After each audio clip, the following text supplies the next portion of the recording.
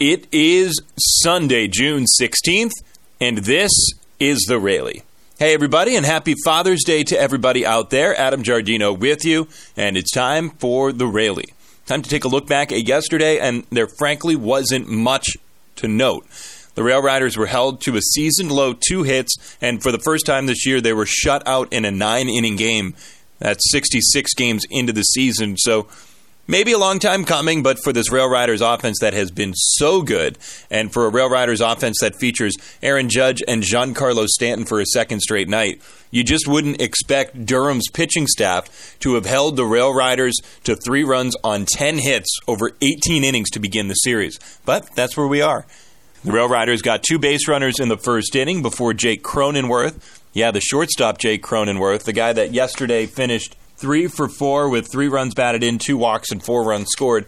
He was the opener. They're trying to turn him into a two-way player, and he went a scoreless first inning. He gave way to Brendan McKay, and McKay, who was a 4th overall pick just a couple years back out of Louisville, he went 5 innings, 7 strikeouts, no runs on just 1 hit. And then the rest of the way, bullpen was great. 3 innings, 9 up, 9 down in back of McKay, and that adds up to just 2 hits for the Rail Riders in a speedy game of 2 hours and 16 minutes in which Durham was only able to muster 2 runs, a 2-0 victory, a run in the 3rd inning on an RBI single from Kean Wong, and then some cushion provided by catcher Michael Perez. His 3rd home run of the year, a solo shot, came off of Stephen Tarpley, and that was it. It overshadowed 6 strong innings, 9 strikeouts, 1 run for Raynel Espinal, who surrendered just 4 hits himself and got a tough luck loss as he drops to 3-5 on the season. The game was played before 12,000 fans in Durham, which set the new stadium record. Durham Bulls Athletic Park had never seen 12,000 in park before, and with Judge and Stanton in the lineup, they packed the place to the gills. Speaking of those 2 guys, Adam Marco down there in Durham, he had a chance to catch up with Judge. He was the DH yesterday. He went 0 for 4 with a strikeout, following up an 0 for 4 with 3 strikeout performance. So he's 0 for 8, 4 strikeouts in his first 2 games on rehab. He's expected to be in the lineup again today, this time playing the field. But before yesterday's game, the one thing that we wanted to know after his first game on rehab is, how are you feeling? No, it feels good to be back. It's been a long time coming, sitting out a lot of games, and, the big boys, up in the big club, they've been doing their job up there, winning games and keeping us in first, and, all that's been fun to watch, but I can't wait to get back on the field and get out there battling with them again. You were a little dinged up last year, so it's something you've been through before. Does it make that process more difficult or easier because you've gone through it? Last year getting hit by a pitch and having to miss 2 months is never fun. That one's always tough because there's nothing you can really do about it. But, going through it now a second time and, missing some significant time it's been tough. But, what's made it easier is, seeing the guys, like I said earlier, getting an opportunity to play at the big league level and produce and do well. And there's nothing more you'd rather see. I've been battling with a lot of those guys in the minor leagues coming up, and for them to get their shot and to produce at the highest level, there's nothing better than that. And, I just can't wait to get back with the team and, just continue this journey.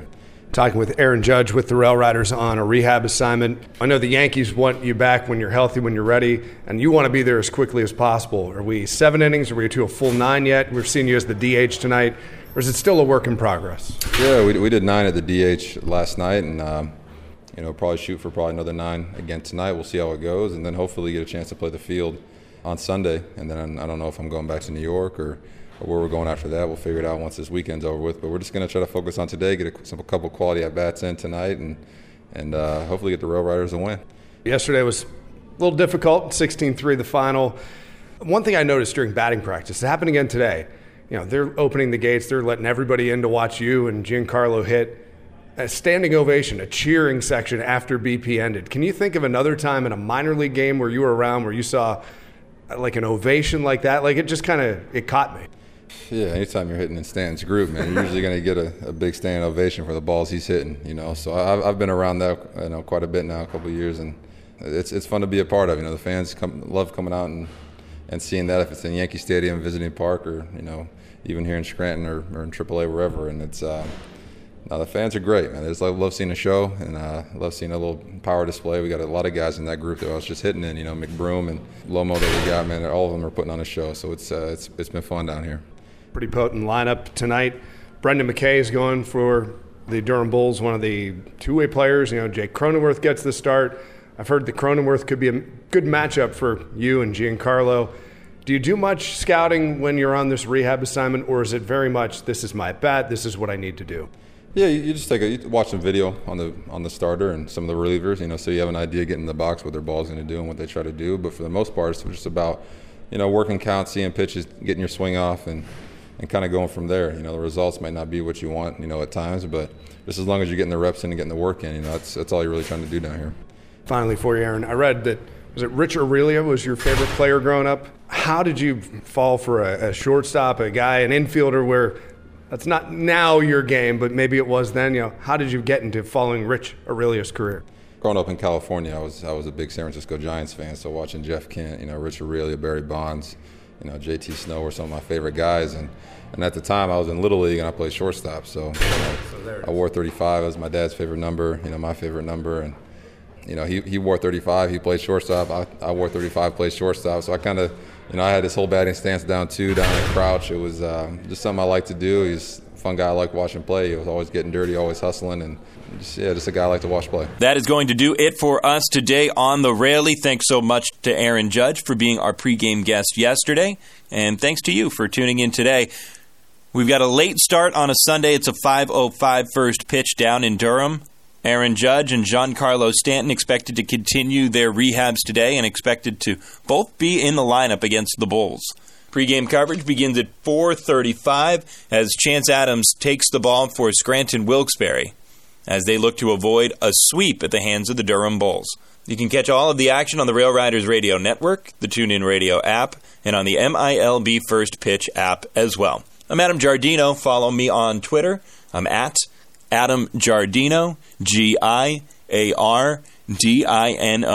Thanks so much for listening, and we will talk to you later tonight.